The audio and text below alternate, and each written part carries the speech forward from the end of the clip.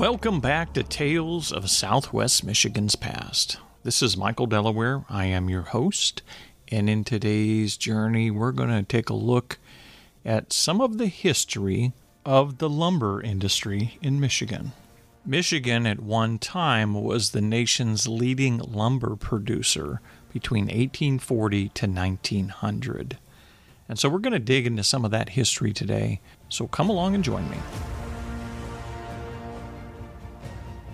The Great Logging Era is perhaps one of the most famous periods of growth in the United States.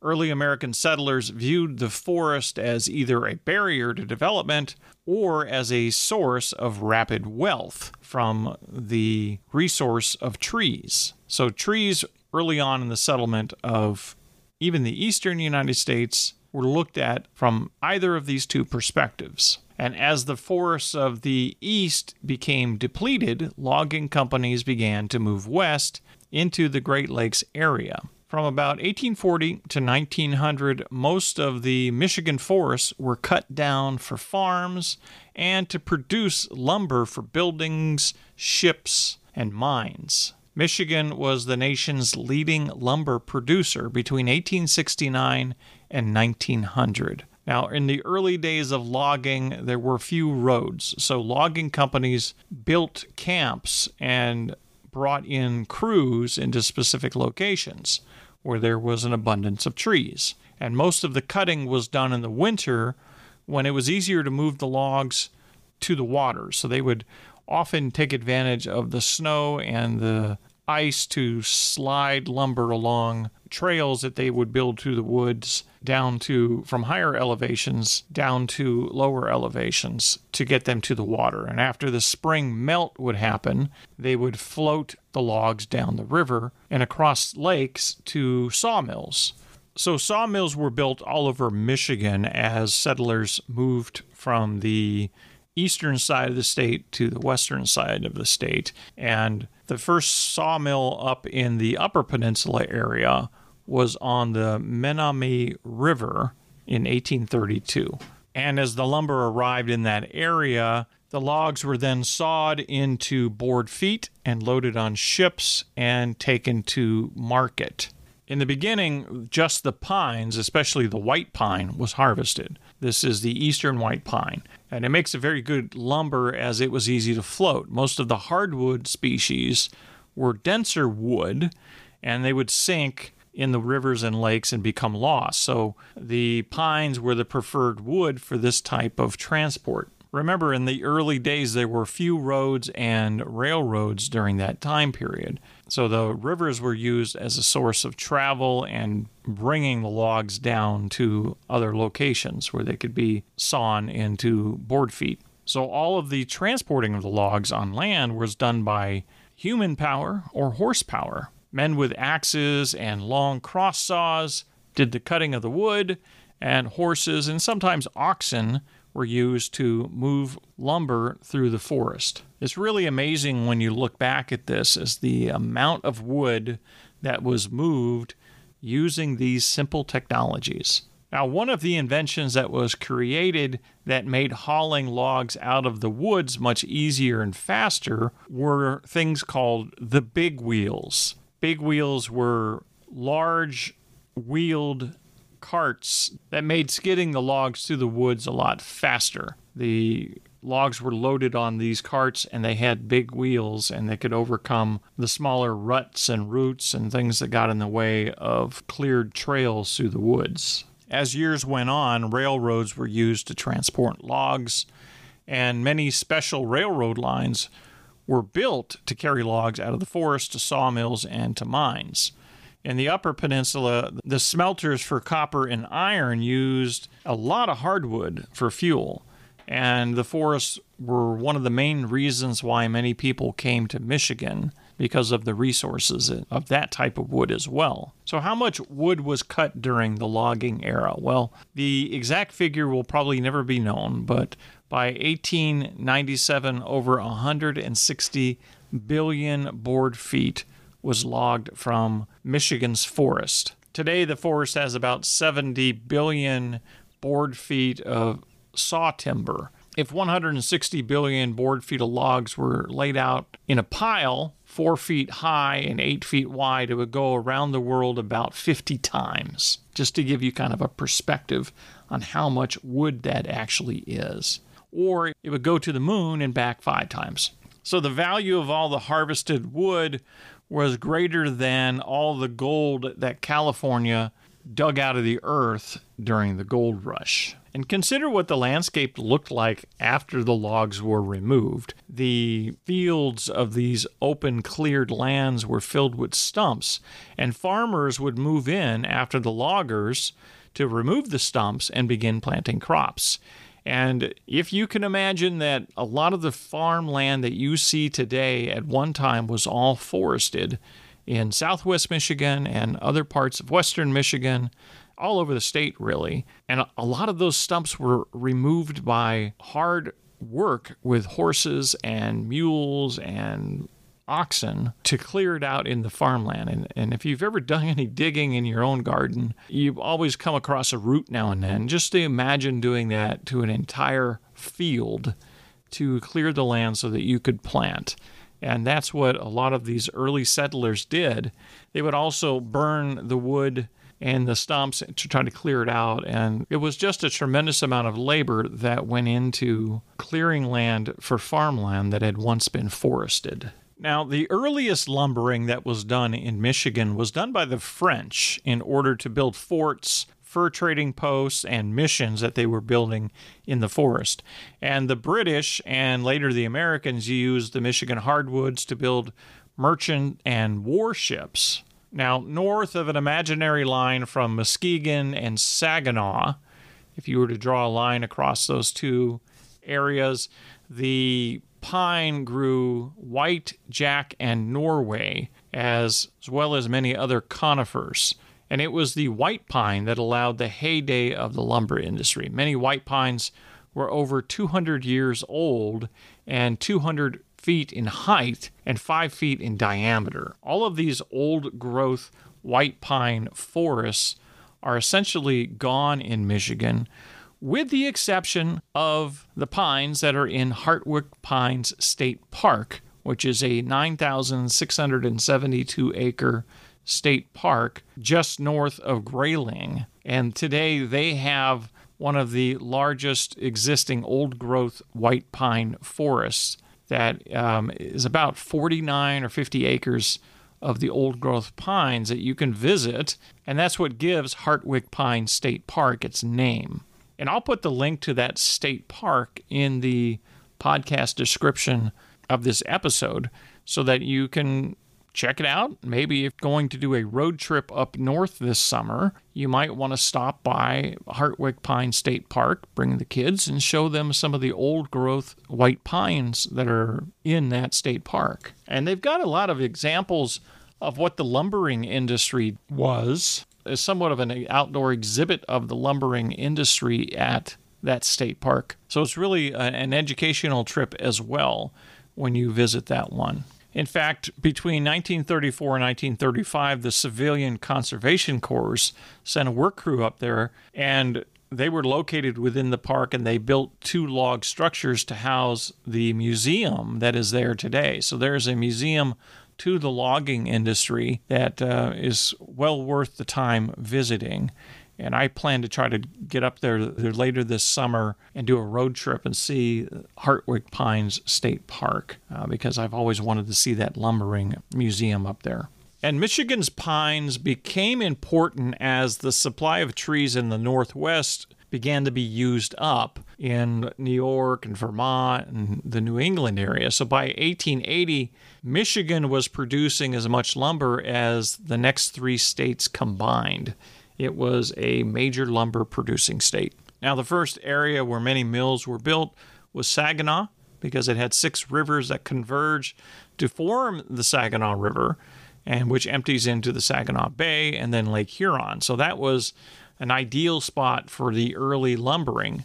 And then the rivers of the Chippewa and the surrounding rivers were ones that played a big part in that logging industry.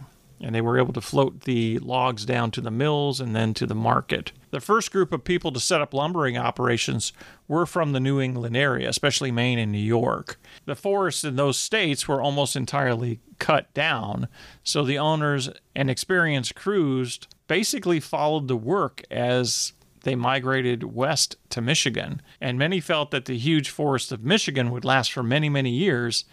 And yet, within a 20-year period between about 1870 and 1890, most of the trees were cut. The first people to understand the immensity of the woods were the government surveyors, but their job was to get the information about the topography. The timber cruisers worked for the lumbermen and would select the best land available and reserve it at the land office for their employers.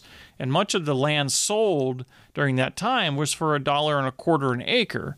So later, under the Homestead Act in 1862, men were often hired to claim a plot of 160 acres and stay there on the land until the timber was cut to make it a homestead. So after these guys that were called timber cruisers found the best stands of pine, the crew would come in and build a camp, which consisted of a bunkhouse, a cook shanty, which had a dining room and a kitchen. And these were the most important parts of the camp.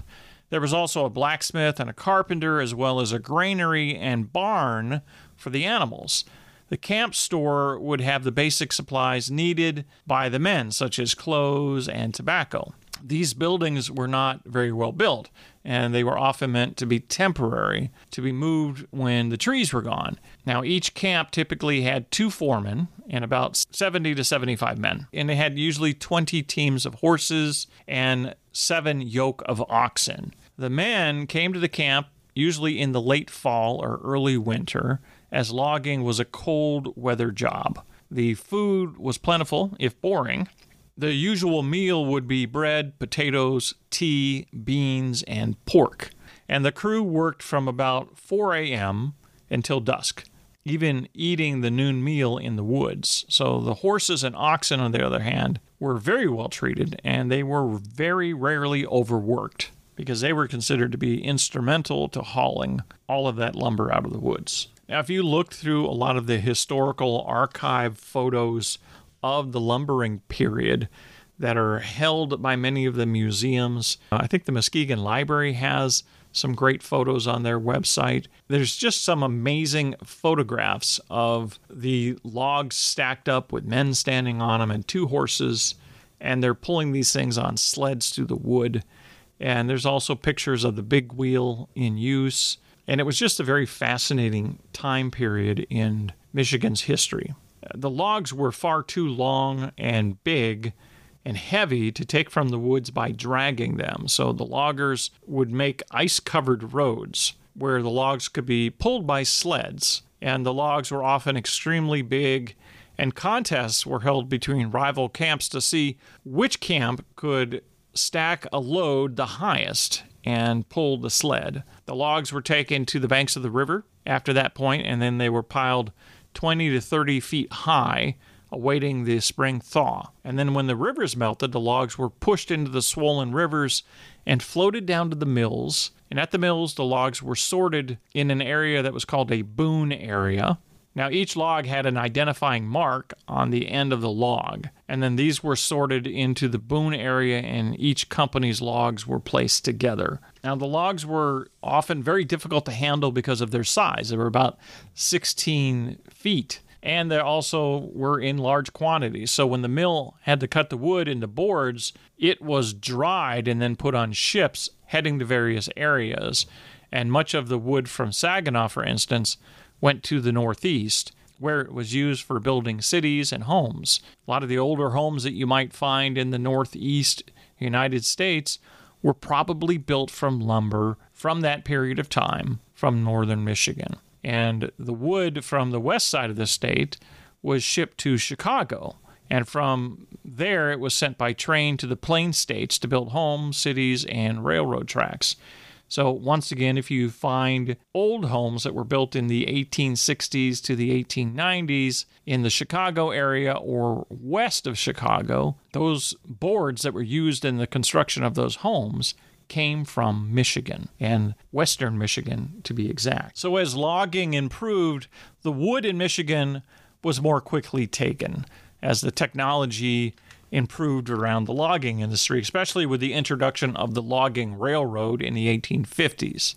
These small engines and their portable narrow-gauge track made it possible to log farther away from the rivers, and these railroads could haul loads of logs no matter the weather, so they were able to haul logs in the summertime as well as the winter. And other improvements that sped up the production included the use of crosscut saws to fell the trees, which were much quicker than the axe, and the circular saw in the mills, and the big wheel, which I mentioned before, for logging in the summer months, was used to haul logs out of the forest. Now, many men during this time period made huge fortunes from the logging industry.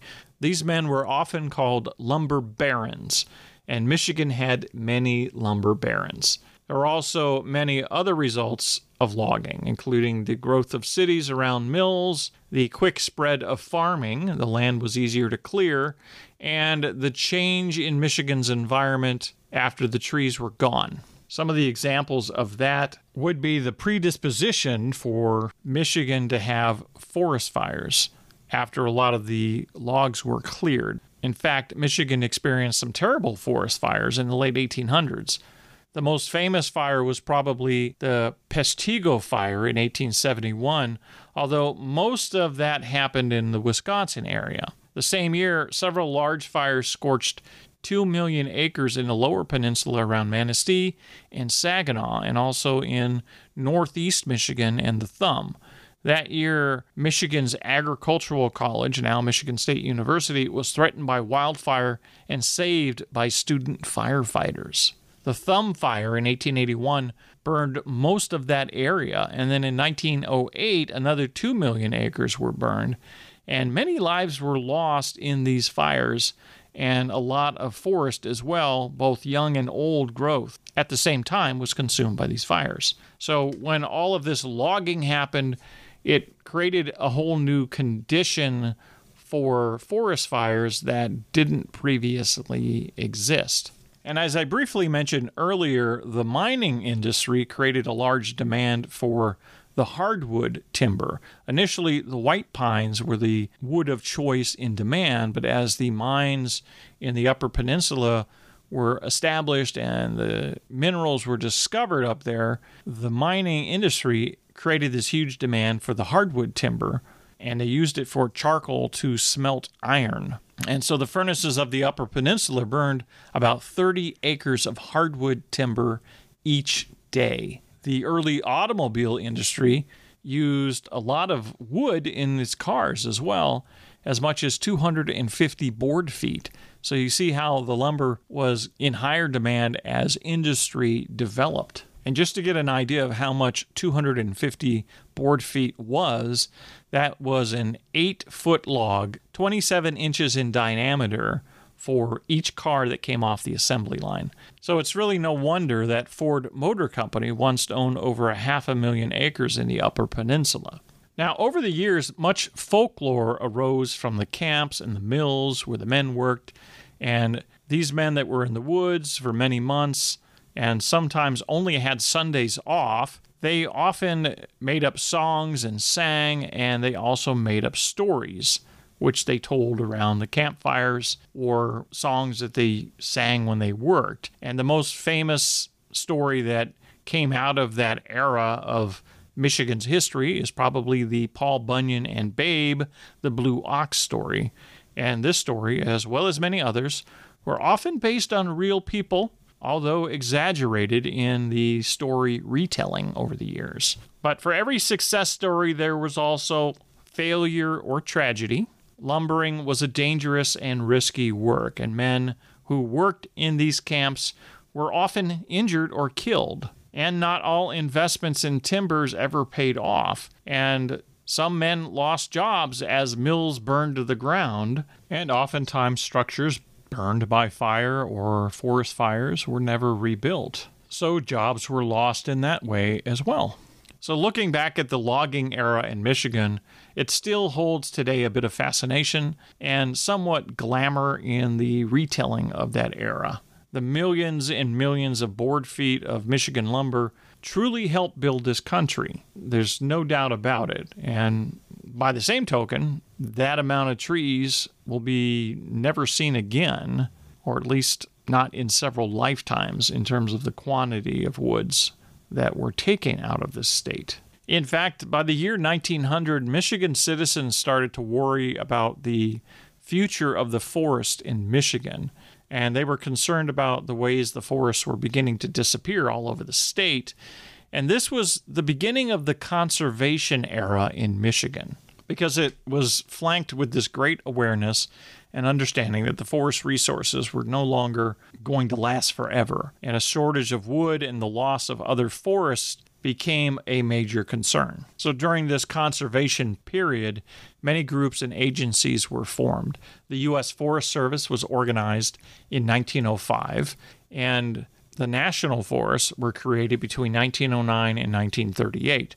The Michigan Forestry Commission was established in 1899, and the Michigan Department of Conservation, now the Department of Natural Resources, was formed in 1921. And the first state tree nursery was established at Higgins Lake in 1904. The first corporation to hire a forester was Cleveland Cliffs, who hired a man by the name of S.M. Higgins in 1909.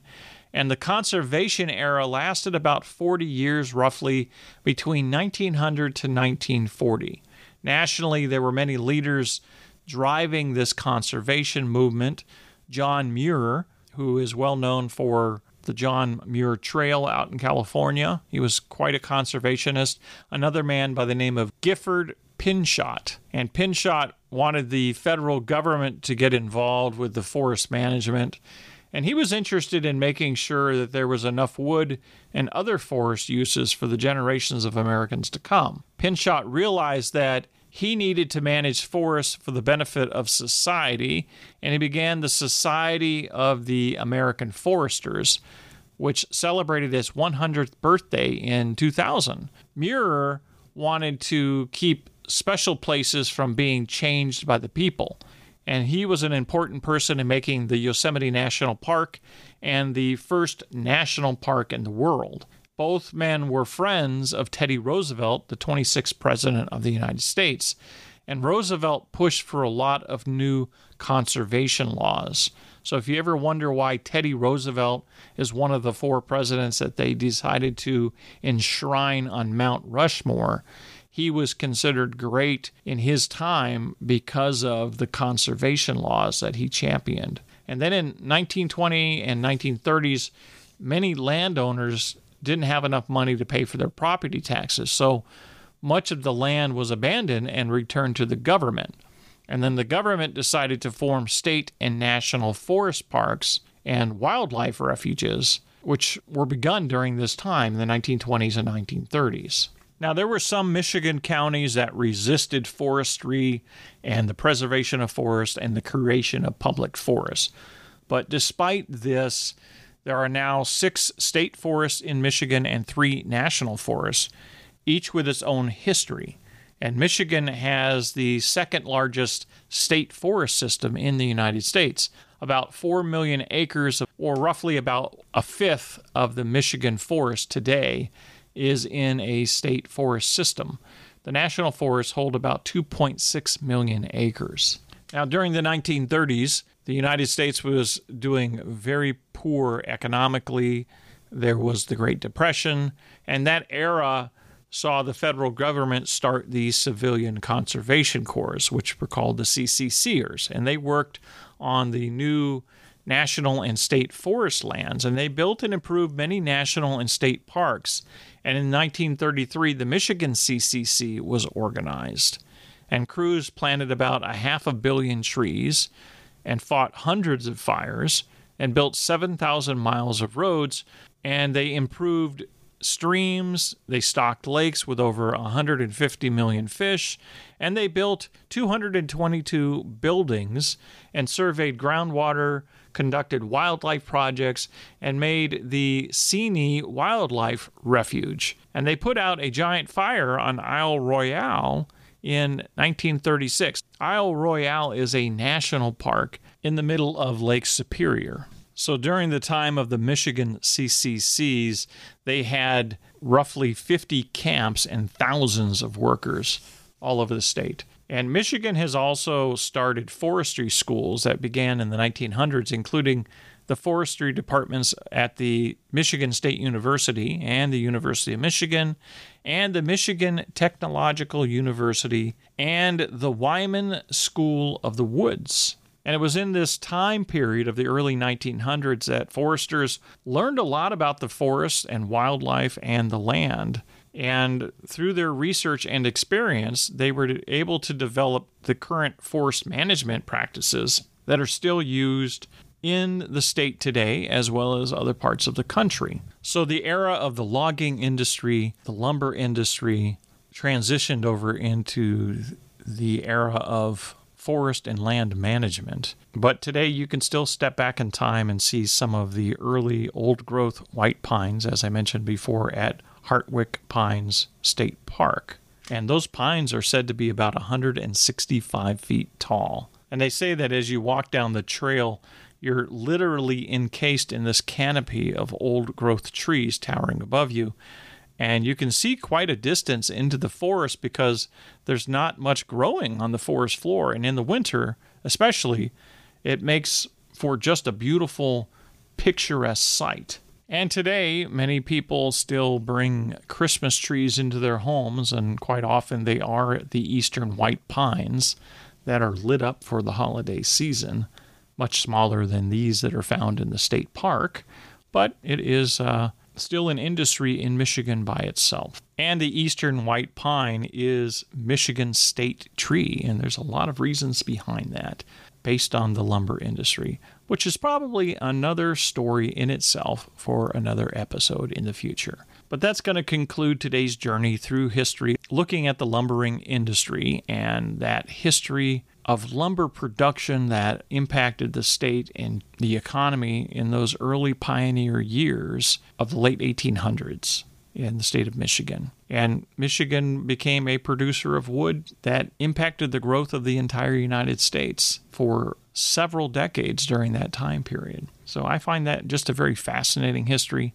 And if you get a chance, take some time and go visit Hartwick Pines. I have watched a few videos on trips there from other people, and I want to go see some of the exhibits in the museum myself because it just seems very fascinating, and looks like it would be a fascinating educational experience to see all of those artifacts that they have in the museum there. If you enjoyed today's episode, please be sure to leave a review and a rating on whatever app that you are using, and share this podcast episode with others. Tell your friends about it out there. The more listeners I can reach, the more people learn about this wonderful history in Southwest Michigan and our state. And if you'd like to reach out to me, you can find me at michaeldelaware.com. I'm always happy to hear from my listeners. And hey, I wanted to let you guys know that I will be involved in an event where you can come see me at the Battle Creek Regional History Museum. And I'll be doing a presentation on July 29th. The tickets are on sale for that online right now, and I'll put the links to that in the description of this episode. And I'll be in that event with Dave Eddy, who's been on a guest on my show before, as well as Jim Jackson, who's also been a guest on my show.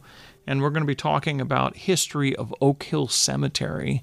So it'll be a lot of fun. We're going to be sharing a lot of incredible stories that we have found independently ourselves and making it a fun and exciting event for everybody who comes. So pick up your tickets there. All the ticket proceeds go to support the Battle Creek Regional History Museum, which I am a volunteer at, and I spend a lot of time trying to create that as a center of tourism and education for our community here in Southwest Michigan. And until next time, when we take another journey into yesterday and we explore even more fascinating tales of Southwest Michigan's past.